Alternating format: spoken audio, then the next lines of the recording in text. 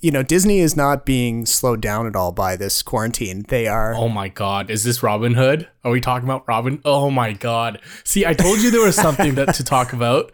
I was so floored by this. Oh my God. I am both surprised and not surprised at all that they're doing this. So we're talking so for people who haven't been slavishly reading movie development news, Disney has decided that they're going to add Robin Hood to the list of their animated movies that are going to be remade. The issue with the animated Robin Hood that Disney is remaking, though, is that it's an animal Robin Hood. We're not dealing with the classic humans bouncing around Sherwood Forest kind of thing. This is going to be like a fox and a bear playing, Robin Hood, Little John. My only question is Robin Hood going to wear pants? Well, the original animated character didn't, but is he going to wear clothes at all? Yeah, is he going to have genitals? Well, the Lion King's animals didn't have genitals, so... So are they going to fix that now to make it anatomically correct? Well, we know they won't. That's my burning question. They'll just do, these are going to be androgynous animals that also wear clothes and, use bows and arrows and live in castles and stuff like that. But they'll look like real life animals. So it's going to be every problem that I had with the Lion King remake by Jon Favreau, but made worse because it's going to be vaguely kind of like the furry community. Better question. Do you think it's going to bomb? It won't bomb because it's Disney.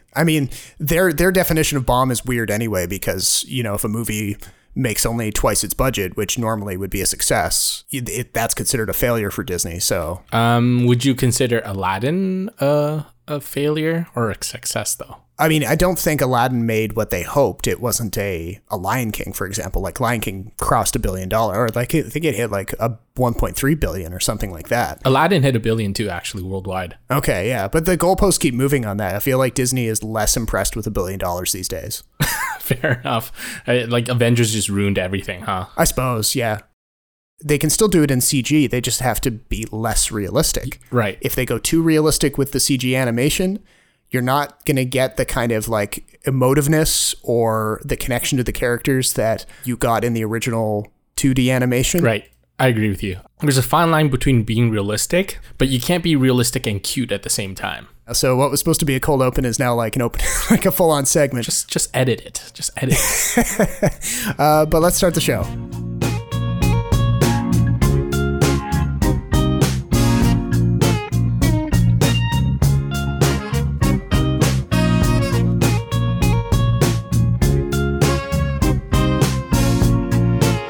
Welcome to episode 72 of the Extra Buttery Podcast, a free-flowing conversation between two guys who love movies and TV.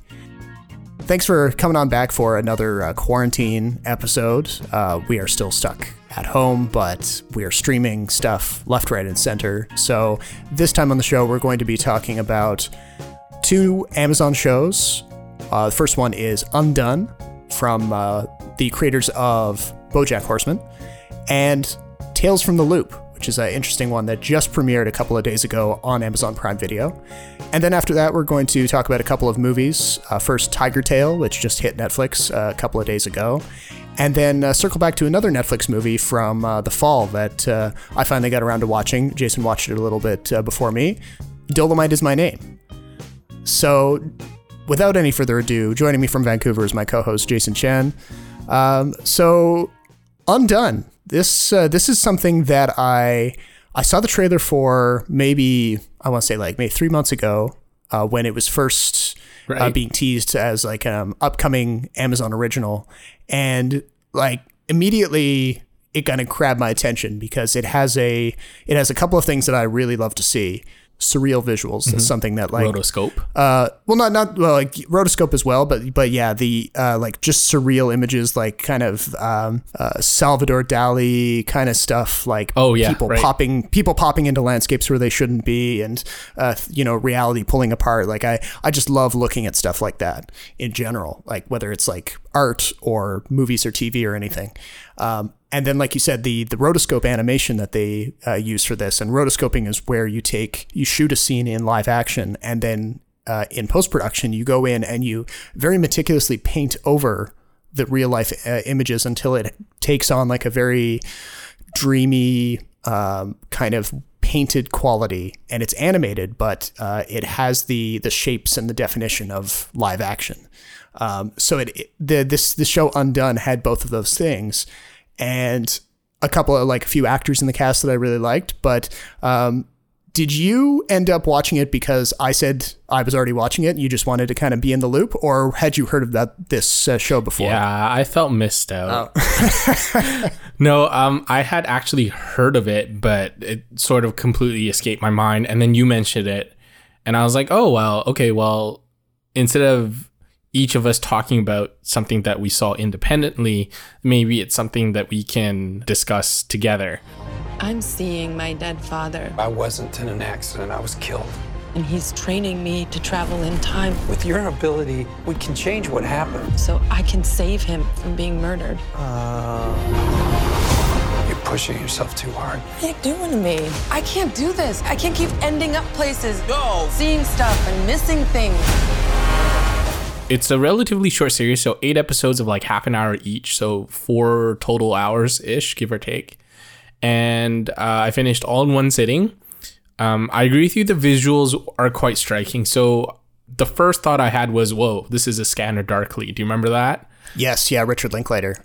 Yeah, so that's a rotoscope animated film as well, and it didn't really sell particularly well at the time. And I remember watching it, and I think it's like 20 years old now.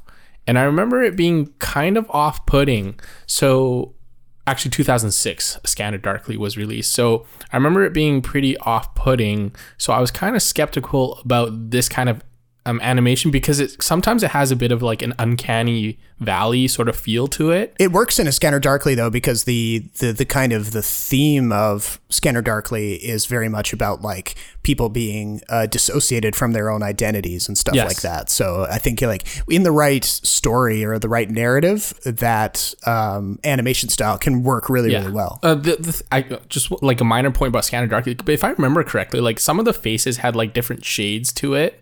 Yeah, because the story has something to do with like cops trying to hide their identities with this sort of like invisibility cloak kind of thing. Right. So their the faces kept changing shape. Like there are certain blots of their face that are like where the skin tone is darker than the other, and it's constantly shifting and changing. And I found that really distracting. I didn't find it that nearly as distracting as an Undone. Although I have to say, like I almost quit after episode 1. Not because of the animation, but because the story felt so cliche to start with. Oh, yeah, yeah. So the story is about Alma, played by Rose Salazar from Alita Battle Angel. And she is the daughter of a university professor who is believed to have died in a car accident, but comes back to her and tells her that I've been murdered, and also tells her at the same time that she is sort of this shaman, this individual with indigenous blood who can travel through and bend time. And so Jacob, who's played by Bob Odenkirk, asks Alma to travel back in time to figure out who killed him and to prevent the supposed murder. Yeah, so there's a bit of like a change the past kind of Back to the Future-esque thing. Yeah, very like... Yeah, so from that, it's very cliched. The first episode, though, we're introduced to Alma, who is, like, at this point, a bit of a self-destructive character. So I kind of like the screw-up in the romantic comedy where, like, nothing in their life is together. But they are this, like, really strong-willed, really intelligent, really sarcastic type character. And she gets in a fight with her parents, some of which I think is her fault, and she gets in this car accident and suffers this brain trauma, and then suddenly, develops this talent. That's when it starts to get good. There's also this subplot about her sister Becca getting married, which I didn't care for at all. I don't know how you felt about that, but it felt tacked on. Like it felt like it just forced Alma to be at certain places at certain times, knowing that she can't be there, to just raise the stakes of her journey. Yeah, I think the way I read it was that the Becca storyline is supposed to be a constant reminder to the way Alma was feeling in the first episode, where, she was in a decent place in her life. She had a loving boyfriend. She had a stable job, but she felt like she was stuck in a rut, and she felt like every day was the same, and she worried that that was going to be the rest of her life. You know, she's going to spend 40 or 50 years just kind of repeating the same cycle. And meanwhile, her sister is engaged to be married, but is totally happy with kind of being in a very stable routine and doesn't question it at all. So I think the two of them are kind of, the two stories run in parallel, so that Alma is always being kind of, Alma's life is kind of like a foil to Becca's, or the other way around, where it's kind of implied that if Alma decided to give up on her mission, she would just kind of fall back into a life kind of like what Becca's dealing with. Right. Fair enough. That because in the first few episodes, Alma and Sam have this conversation about what their future would look like, and Alma flatly rejects any sort of future where it involves her settling down and them having kids. Yeah. And I think that's, that motivation is kind of coming from her father, who was always trying, as a physics professor, she didn't know a whole lot about him before he died, but she knew that he was kind of relentless in his pursuit of knowledge, and he didn't want to kind of live with the status quo, and he felt like there were other answers out there. So there's, I think that's Alma's character kind of picks up on those, that same kind of thirst for more. And maybe she's not able to kind of put it into words, but yeah, like it over the 8 episodes, you do get a couple of kind of different arcs that are kind of like connected together. And there are times where you're kind of cringing a little bit because you can see Alma making a really bad mistake in her personal life, or, endangering the kids at the school that she works at because she's not, she's focusing too much on this kind of shamanistic mission that she's on. And you're wincing a little bit, but I don't know. Ultimately, it did kind of pull itself together. It didn't feel too melodramatic.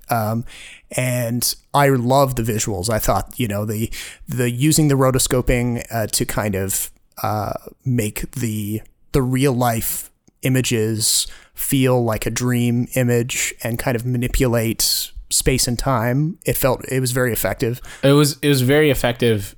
Just not in episode 1 because they had set everything up. I think the big conflict for me that was most interesting was the one in herself, where she's constantly fighting between the fact that she's either a time traveler, a legitimate time traveler, or someone who's just schizophrenic.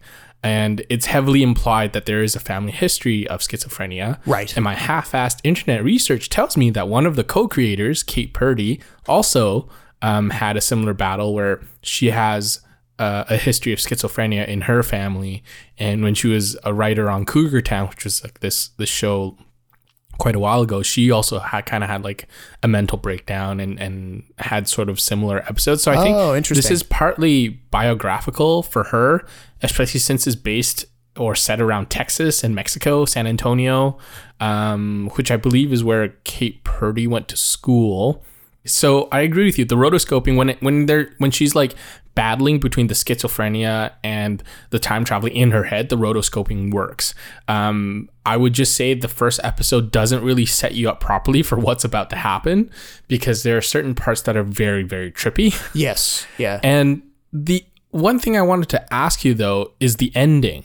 Like, this has been renewed for a season 2, but had this show been just the single season, would you have been happy with the ending? I think I would, but it's clear that they were pretty confident that they would be able to continue the story, because it's fairly open-ended what ends up happening at the end. Yeah. It's so open-ended. I was so surprised.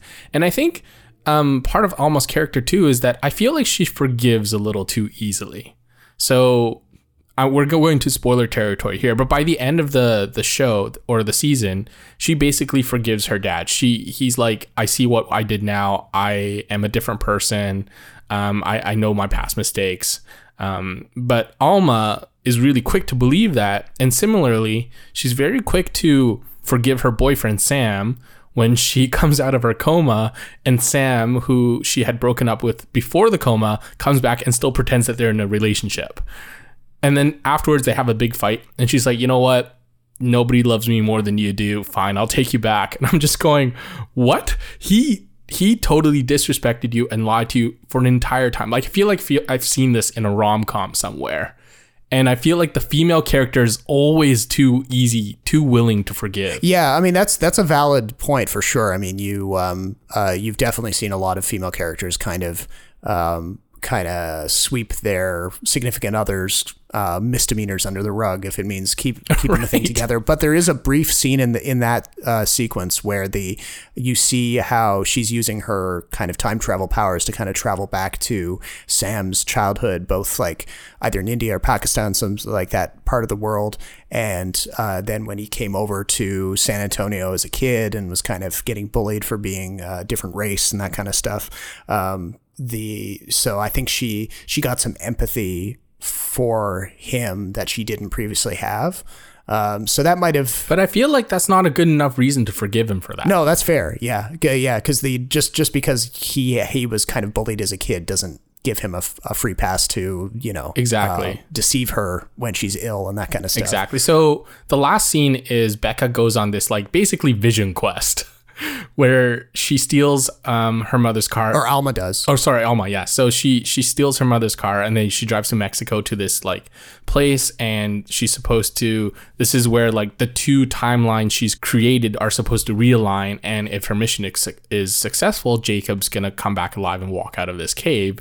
The ending shot is of a close-up of her face looking at the cave that is just, and there's this, it's either the sun or the cave is glowing and her face just lights up. Like there's something unexpected that she sees. So right. Do you think Jacob comes back, or is there something else? I don't know. It's 50-50. I mean, it's either 50% chance. Well, of course. What He we're seeing is real, and, or 50% chance it's just her kind of illness taking over, and she believes of what she's seeing, but it isn't real in quotation marks. Like, it isn't real in the broader sense of the word. But it's funny too how I ended up watching this. Well, you end up watching it too in all one shot, but right around Easter weekend, because there's some very strong Easter symbols built into this whole season of TV. Like, a lot of the action takes place around Easter itself. You see Alma's mother, who's like a staunch Roman Catholic, going to an Easter vigil service, and she's asked to light the Paschal candle at the church at the vigil service, and then that final scene that you were talking about has some huge call outs to kind of like the Easter Bible story of Jesus rising from the dead and that kind of thing, and coming out of the cave, and there's a lot of very obvious kind of symbols at play there. I don't think they're trying to make it like a specifically Christian allegory. Obviously, they're building in aspects of indigenous religion as well. But it's interesting that it just so happened that it's Easter right now, and we're watching this at the same time. It's kind of like one of those fun kind of like moments where there's definitely like a lot more Christmas stuff that you can watch around Christmas time. Probably a lot less Easter stuff that's less specifically Christian. So it's kind of fun when you get a different holiday kind of syncing up like that. On a final note, so it didn't lose you after episode 1 where you're like kind of skeptical about how this is going to go, because the whole like time travel through time to solve a mystery or prevent a murder or something like that is just, I feel like it's so overdone. Like, you look at 12 Monkeys, Frequency, which is like a movie 20 years ago, which is basically the same thing. Back to the Future had it. About Time, that romantic comedy. Looper had it. Even Harry Potter had it. So I don't know. What compelled you to continue? I don't know. I think I connected to the character. I thought that, granted there's some like kind of recognizable rom-com type cliches in there, but I liked that it was a millennial type character who was living in San Antonio, which isn't a part of the world that you often see in TV shows or movies. I did like the little touch about how they all hated the Alamo. Yeah. And then there's the bit about how she's hearing impaired. She needs a implant in her in her head to be able to hear. And again, like that's a detail, kind of like being set in San Antonio or dealing with mental illness. It's something that it's just an extra little detail that they didn't have to include, but they decided to in an effort to kind of like, I don't know, be a bit more inclusive, be a bit try to find new ways to tell stories. So there was just enough of those little tiny kind of touch points that I was like, oh, okay, I don't feel like I'm watching the same old thing. Okay. All right. Fair enough. But you also watched something else. Actually, time traveler. Yeah, there's a bit of time travel in this show. So this is another series that's brand new on Amazon Prime Video, and it's called Tales from the Loop. And it, unlike a lot of media that we get, pretty much since the dawn of movies, this is not based so much on a book or a play or anything like that, but it's actually based on paintings. And they're paintings by a Swedish artist, Simon Stålenhag. And he is a kind of a retro futurist painter, a digital artist. And he's like 35, 36 years old and been working in Sweden for a while. And a lot of his art depicts kind of near future societies or societies that look very much like our own. Okay. But then they have aspects of like high technology that's kind of like rotting away or decomposing as part of the composition. So you'll see like a highway that has some sort of like rusting robot that's kind of like slumped over it. Or you'll see a scene of a farm with like a young girl who's using some sort of like cybernetic thing on her arm to control a robotic piece of farm equipment. Right. And so it's all about the kind of like juxtaposition of everyday stuff with super high technology stuff and how nobody kind of acknowledges how crazy it is that they have access to all of this technology and that it's old and rusted and looks used. So they decided to build a show around this for Amazon, and the series is it's 10 episodes, and I've watched about half of it now.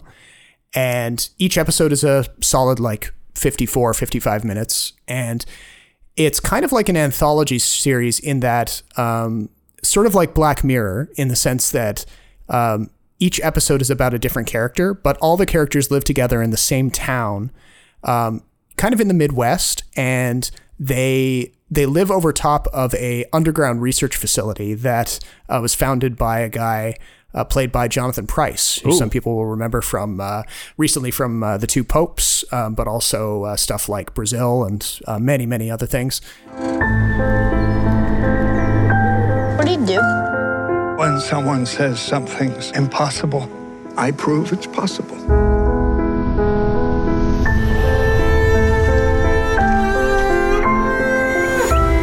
Not everything in life makes sense.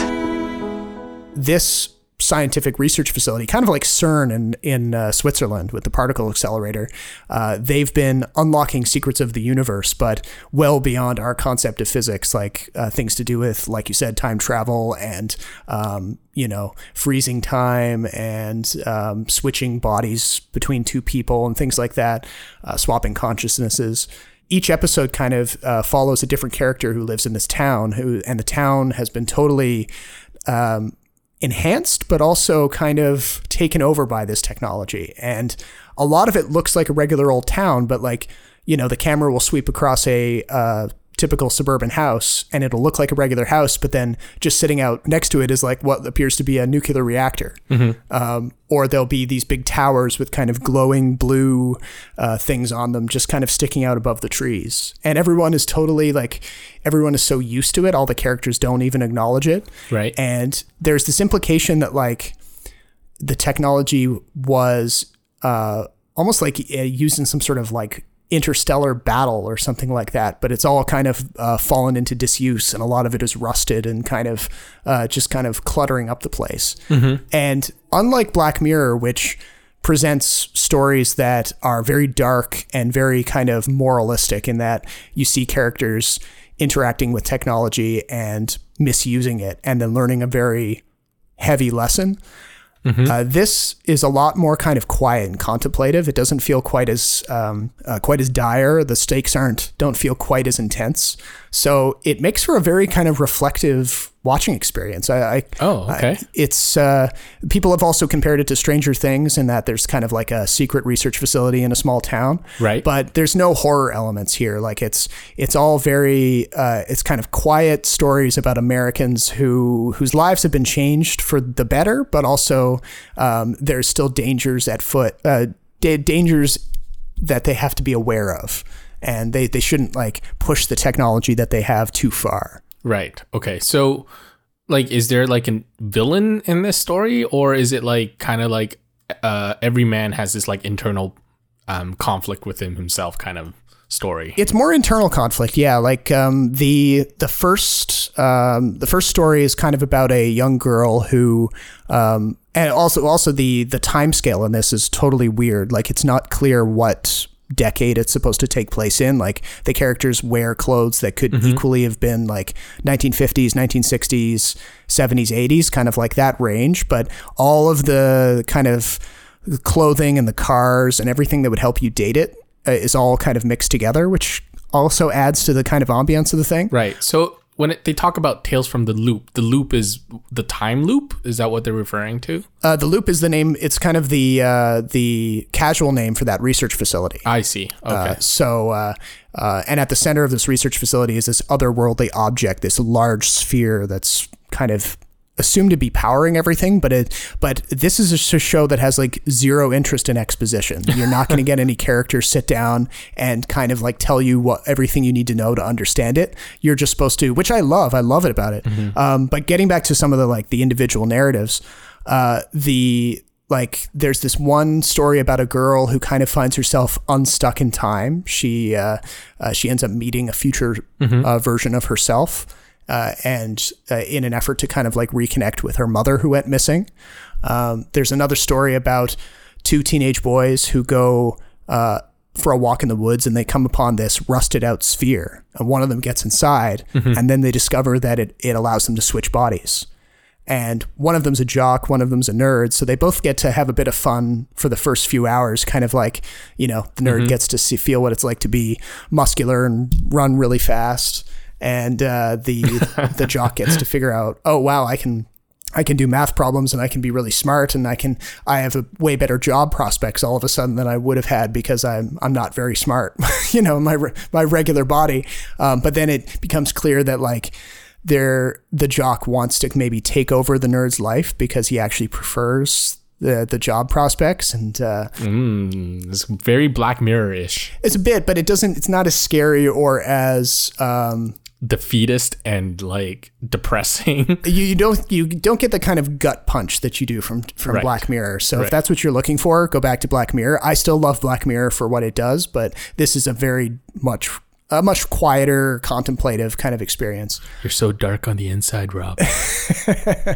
I'm just trying to think now of and there's this other one, another episode where a girl that we see in that episode about the two teenage boys, right? She's kind of put forward as a possible love interest for the nerd character, but then we get a whole episode about her and how she feels like teenage love, like falling in love with other boys at her school, it's very fleeting. She wants to freeze that moment. So she comes across this, what looks like a thermos in the lake, and it turns out that it has the ability to freeze time for everyone except her.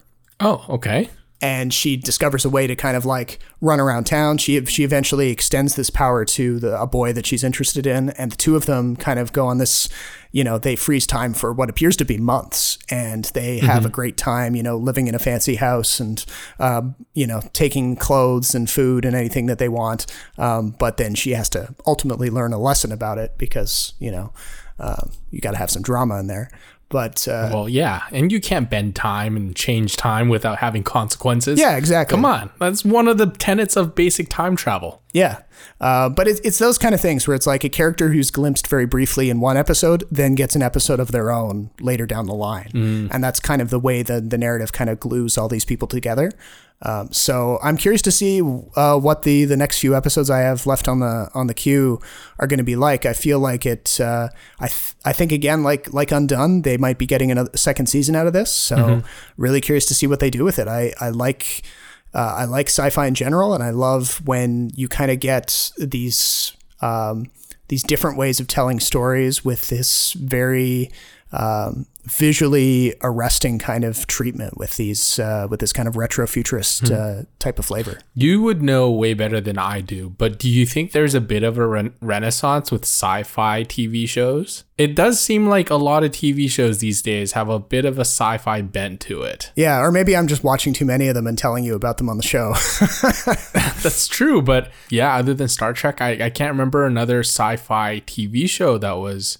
Maybe Serenity, but Serenity was had such a cult following and ended up being canceled as well. Yeah, true. But now we've got like Altered Carbon, we've got this. The Expanse, even Love Westworld. Yeah.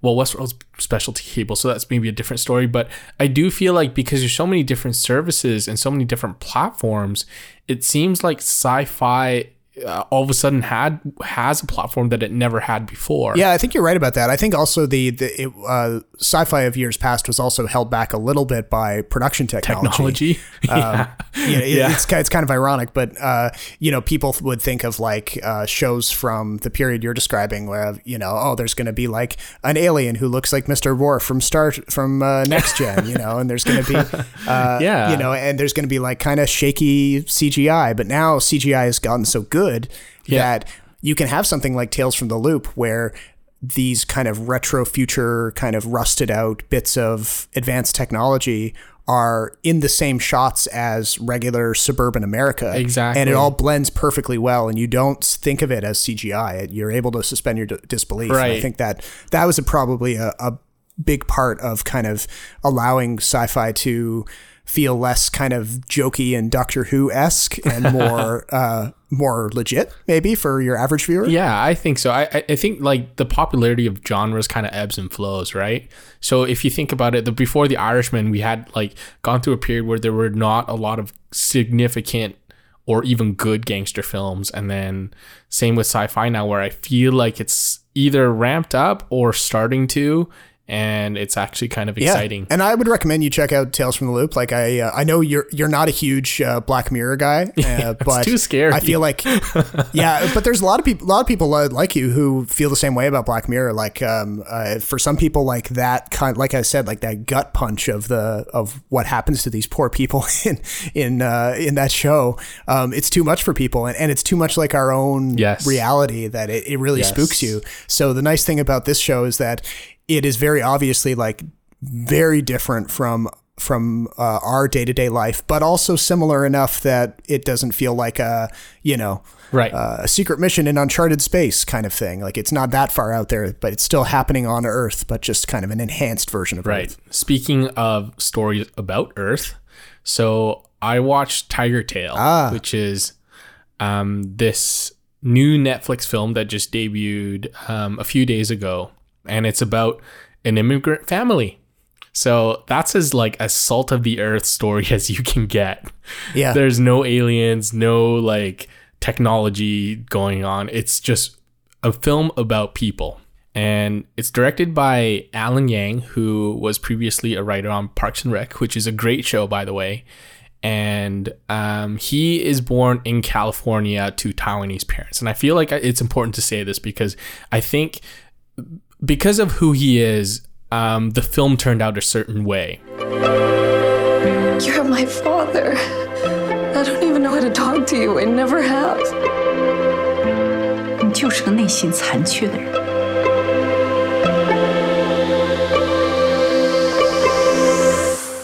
There are many things I never told you.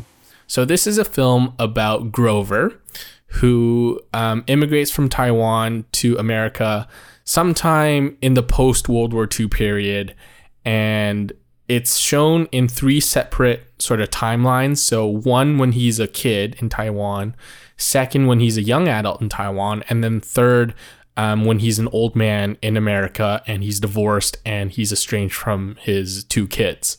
Oh, I like that. Okay, so like it's there's a bit of a Moonlight kind of flavor to it. A little bit. No gay sex or anything, but right.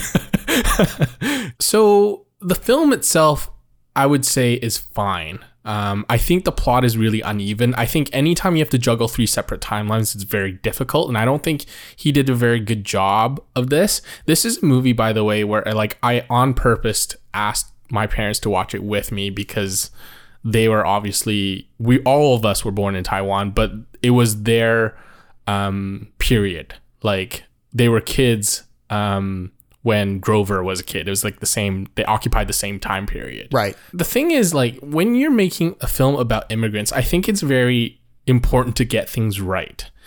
I think it's important to get the historical sequence of events right. I think it's important to get the customs right. And I think it's really important to get the language right. And when the language isn't right, as it is in Tigertail, it really, really grinds my gears. It's kind of like if you had a film about an Irish dude and he ended up having a Scottish accent. If you were Asian and you couldn't tell the difference, it wouldn't be distracting at all. But if you're Irish or Scottish or you had an ear for accents and that happens, it's super distracting. It's like when Tom Cruise was in Far Away and he did that, I think it was his Irish accent, and it was so bad, it just completely killed the film. And for this film, because the cast is all Asian, but not all of them are from Taiwan, the accents in the language really threw me off. So for example, Zima, who plays if you see him, he plays like the Asian dad in every single Hollywood production. It's kind of fucking annoying, actually. He's from Hong Kong. So when he speaks Mandarin, there's a Hong Kong accent to it. Never mind the fact that he can't even speak Taiwanese. But young Grover, Kid Grover, speaks exclusively Taiwanese. And then young adult Grover speaks exclusively Mandarin with a Taiwanese accent. And you get all these things, and then what happens is you don't have a character in 3 different stages, but are obviously clearly the same character as in Moonlight. You have 3 different people in 3 different time periods, and the only thing that connects them is their name. Right. And so it bothers me because I'm an immigrant, and I kind of can notice things that are not true, or I wouldn't say true because maybe this is biographical on some level for Alan and his family. I don't even know.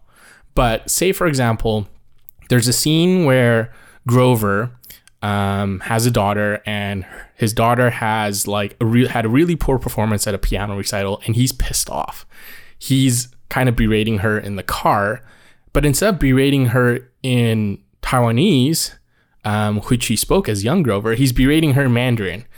And whenever you're angry or you're emotional, if you speak 2 languages, you always kind of default to the language that is your mother tongue. Right. So I know when my parents got pissed off at me, they wouldn't berate me in English.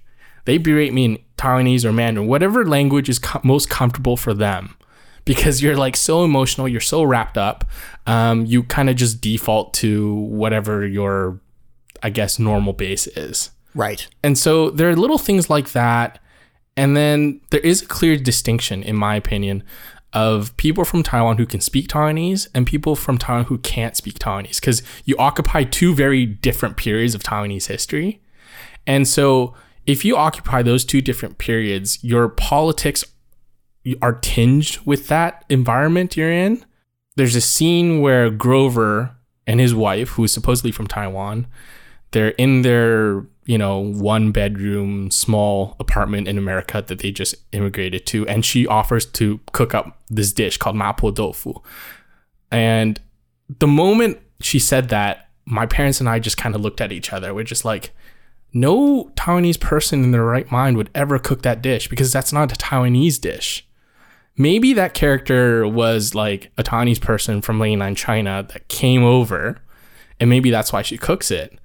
But if Grover spoke Taiwanese when he was a kid, then it's not a dish he would necessarily like either. So there's all these little things that you think about that I don't think people who didn't have that immigrant experience would really know. Alan was born in California, and from what I know, probably grew up in the States and didn't frequent Taiwan or didn't even grow up in Taiwan at all. So I wonder if other people like me who have grown up in both countries feel the same way, or if it's just that apparent to them that there are certain little things that just don't really mix, and it kind of takes you out of the film because now you're questioning everything. You're like, instead of a biographical, heartfelt story, this is clearly just a movie where they cast any person that looks Asian, regardless of how good their Mandarin dialect is, or their Taiwanese even. Well, that brings two things to mind, actually, because the first thing I wonder about is this a small production that maybe didn't have the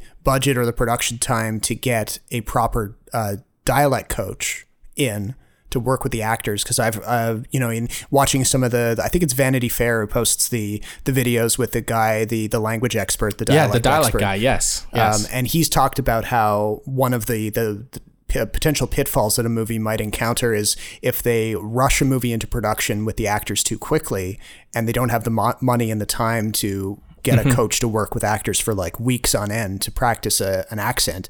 And if the actors are just kind of winging it, or they might just default to what is most comfortable for them. And, that's maybe how they got more Mandarin in there, or the less Taiwanese. The other thing that I wonder about is I was reading about how the reception of the movie The Farewell in China, and how, that story played very well in America and English-speaking countries because the custom of like not informing an elderly relative of their illness seems so strange to us.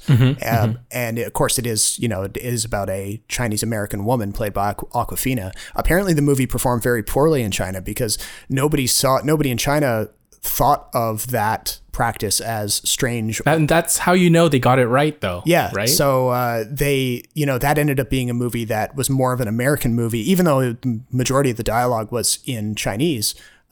It performed a lot better and connected a lot better to non-Chinese people just because of the nature of the plot. So I don't know if like either of those situations are playing into Tigertail at all, whether it was like a preparation thing or it was just like it's a movie made by Americans for Americans. That's an interesting question. So first of all, I don't know what the budget is, but it doesn't seem like it would be a movie that costs a lot.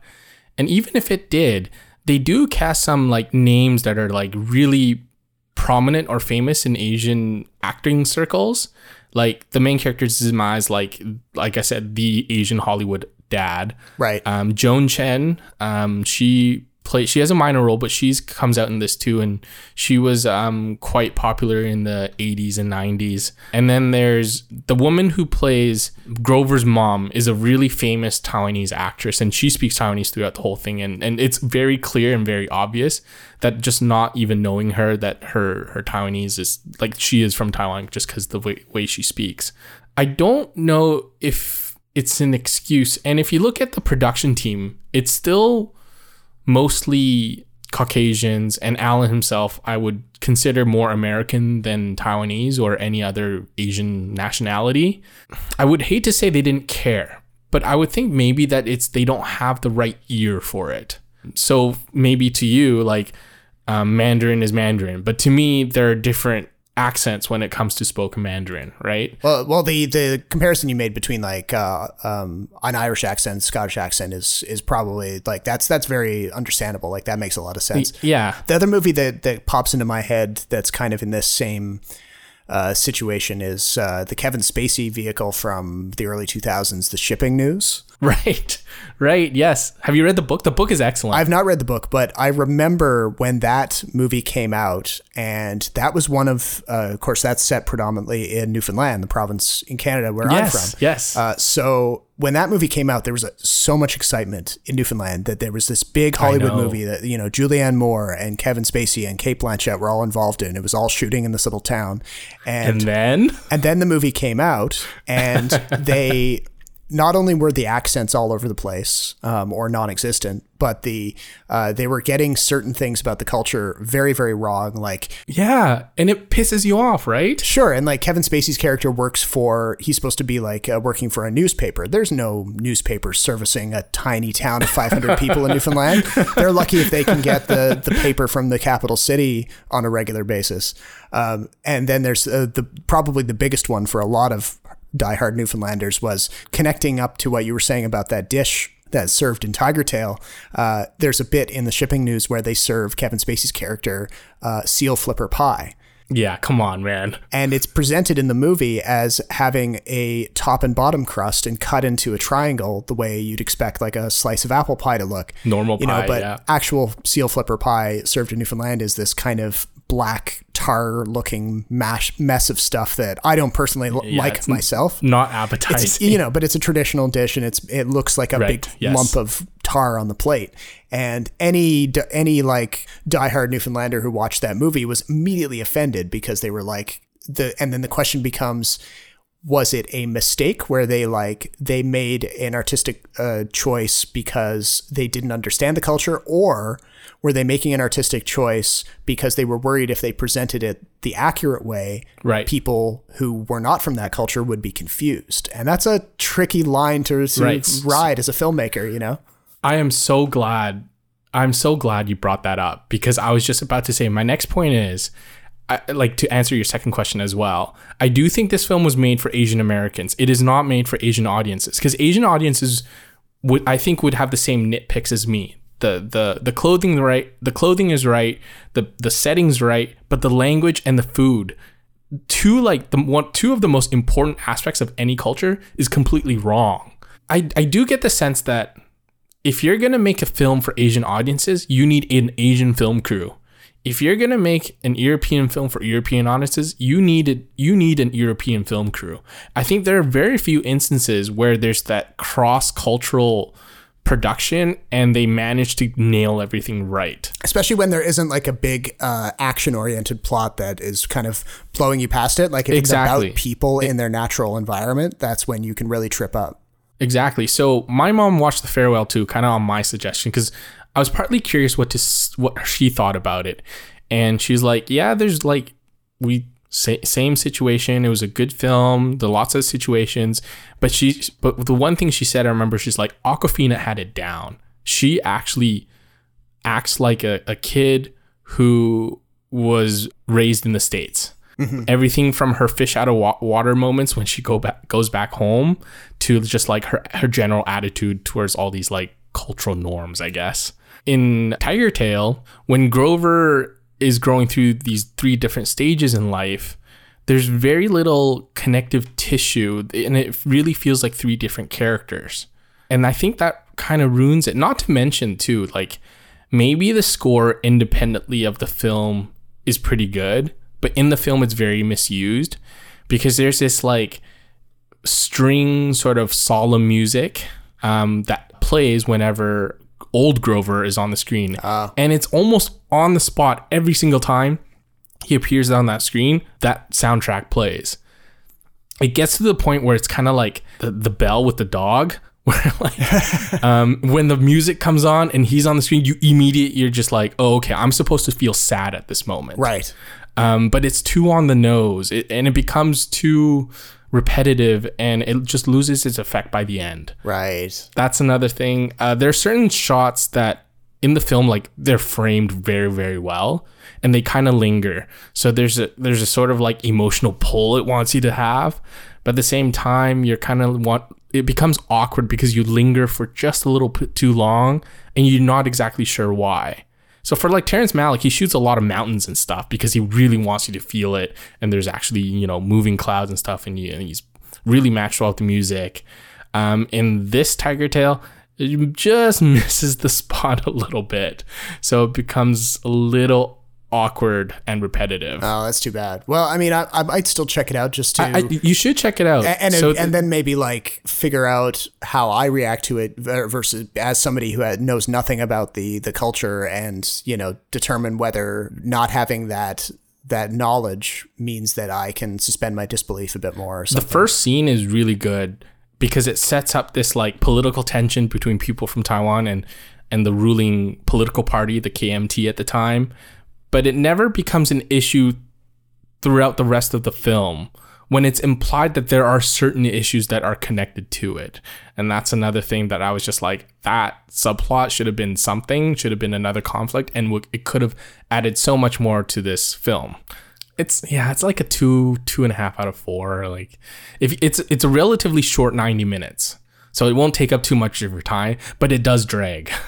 Let me just warn you right now, it does drag. Yeah, it just goes to show that like you can have 90 minutes, you can have 3 hours, and they can feel like the opposite depending on how it's used. Yeah. That just leaves us with the other movie that we were going to talk about in this episode, and that's something that is a little bit old by this point. I mean, it hit the festival circuit back in September-ish, 2019, and we talked about it a little bit in our TIFF episode because our friend Peter had seen it during TIFF, and now I finally circled back around and watched it. So this is the movie Dolomite Is My Name, which... Actually, it's a similar kind of experience to what I was picking up from Tigertail, because it's set in a world that I don't understand at all. Blaxploitation? I mean, like I've seen parodies of blaxploitation. Right, I've seen movies like Jackie Brown, which feature like a prominent blaxploitation star like Pam Grier. But I'm not a student of the actual blaxploitation films at all, and I know about them, and I know about you know, if somebody did a parody and used some of the tropes, I would recognize them. But this is a biopic, or you know, maybe a tongue-in-cheek biopic of Rudy Ray Moore, who was a prominent blaxploitation star in the late 70s, early 80s. And he was a guy who was he had kind of fallen through a bunch of different careers. He had tried his hand at being a recording artist. He tried his hand at being a stand-up comic. And, he was kind of coming up empty in a lot of these things. And he finally discovered this character of Dolomite, who's kind of like a pimp character with this habit of getting up on stage and bragging about all of his violent exploits and his success with women. And it's often accompanied with this kind of like jungle beat kind of bongo drum kind of thing that he cooked up. And he got a lot of success with this. He recorded a bunch of comedy albums. He had a small following in the black community in LA, and he took it on tour. And then he decided that he wanted to go aim even higher, and he wanted to make a movie based on the Dolomite character and self-finance it. And no one wanted to give him any money, and he had to scrimp and save to get this thing made, and he finally did. And that's the experience that's documented in this movie. A man slammed a door in my face. I just found another door. I want the world to know I exist. You can write. This ain't funny, and it ain't no brothers in it either. If I get up in that light with my own movie, I could be everywhere all at once. Let's bring Dolomite to the screen. I remember us talking back during TIFF about how this is like a bit of a comeback story for Eddie Murphy, eh? Yes. What did you think, though? I mean, like I said, the actual character of Dolomite felt very odd to me because... Right, I mean, like his performance in general. His performance is great. Like he was robbed, in my opinion. Yeah, like I could have... obviously, this was a pretty tough year for the Best Actor category. Right. And I feel like... Unfortunately, Eddie Murphy did himself no favors with a long history of, the Academy. The Academy has a weird memory about this kind of stuff. Like after the what was it, 2006, when he was nominated for Dreamgirls, but then he had made Norbit the same year. Yeah, and he got roasted, or it cost him because of that. Yeah, it basically nuked his chances because the two movies came out too close to each other, and people could not understand. People in the Academy could not conscience giving him the award, right? Because the Norbit was still so fresh in their minds. And then, he followed that up with a series of other movies, like, one where he played an alien who lives inside of a ship that looks like Eddie Murphy. Yeah, he kind of stopped caring for a while. Yeah, and just made a bunch of like really bad sequels and to the Shrek movies. And this is what Adam Sandler's gonna do because we didn't give him an award for Uncut Gems. Like seriously, he's gonna get back at us. He literally said that he was going to do that. I think he said, if I don't get any, I'm going to make the worst movie that what you all think is the worst movie ever made. Just to spite you. Yeah, and I'm gonna make millions from it. Yeah, so props to him for doing that. So, but I think that was ultimately what kind of hurt Eddie Murphy this cycle, because now that he's kind of reestablished himself, maybe they'll take him seriously in his next big role. But this movie is stacked with so many other great performers too. Like you got Craig Robinson in there, Keegan-Michael Key, Wesley Snipes. Wesley Snipes was hilarious. You know what I did really appreciate about this biopic though? What's that? Usually when you have a biopic about like the beat up black guy in this white male dominated world, there's a bunch of like resistive forces, usually like casual racism or overt racism, or just people who like seriously doubt him and want to sabotage him. But we don't really get that kind of villain in this film, which I really appreciate. So like all in all, like even though it's making fun of Dolomite at times, you're kind of going on this journey with him and you're rooting for him, and the movie's rooting for him too, which I feel is a very nice change of pace. Yeah. I really appreciated that it didn't have the sniveling villain. Like in Ford v Ferrari, you had that Josh Lucas guy, right? Where he's just there just to be sniveling. And you didn't really get that in Dolomite. And I thought that was a really great choice. I think it actually took some balls to do that too, right? Because you don't really have a villain. No, the villain is more so the dog eat dog. Exactly. The realities of the business itself. Yes, exactly. There's no like, I'm going to get ya kind of character. So again, much appreciated. Yeah. And so it's got a bit of a, I think somebody has said this better than I did recently on Twitter, but it's got this kind of like, let's put on a show quality to it that works really well in quarantine, because we're all kind of like holed up on our own, and this is a movie about a bunch of people kind of like getting together and doing something mostly just for the fun of it, and with the kind of like hope that maybe it leads to some box office success, but they're content to just kind of make something for the sake of it and to kind of represent themselves on screen. But I think that about does it for this episode. We've gone through a couple of shows, a couple of movies, but highly recommend Undone and Tales from the Loop. If you burned through whatever show that you've been catching up on recently and you're wondering, have I finally reached the end of Netflix? The answer is no. No, there's always something else you can try.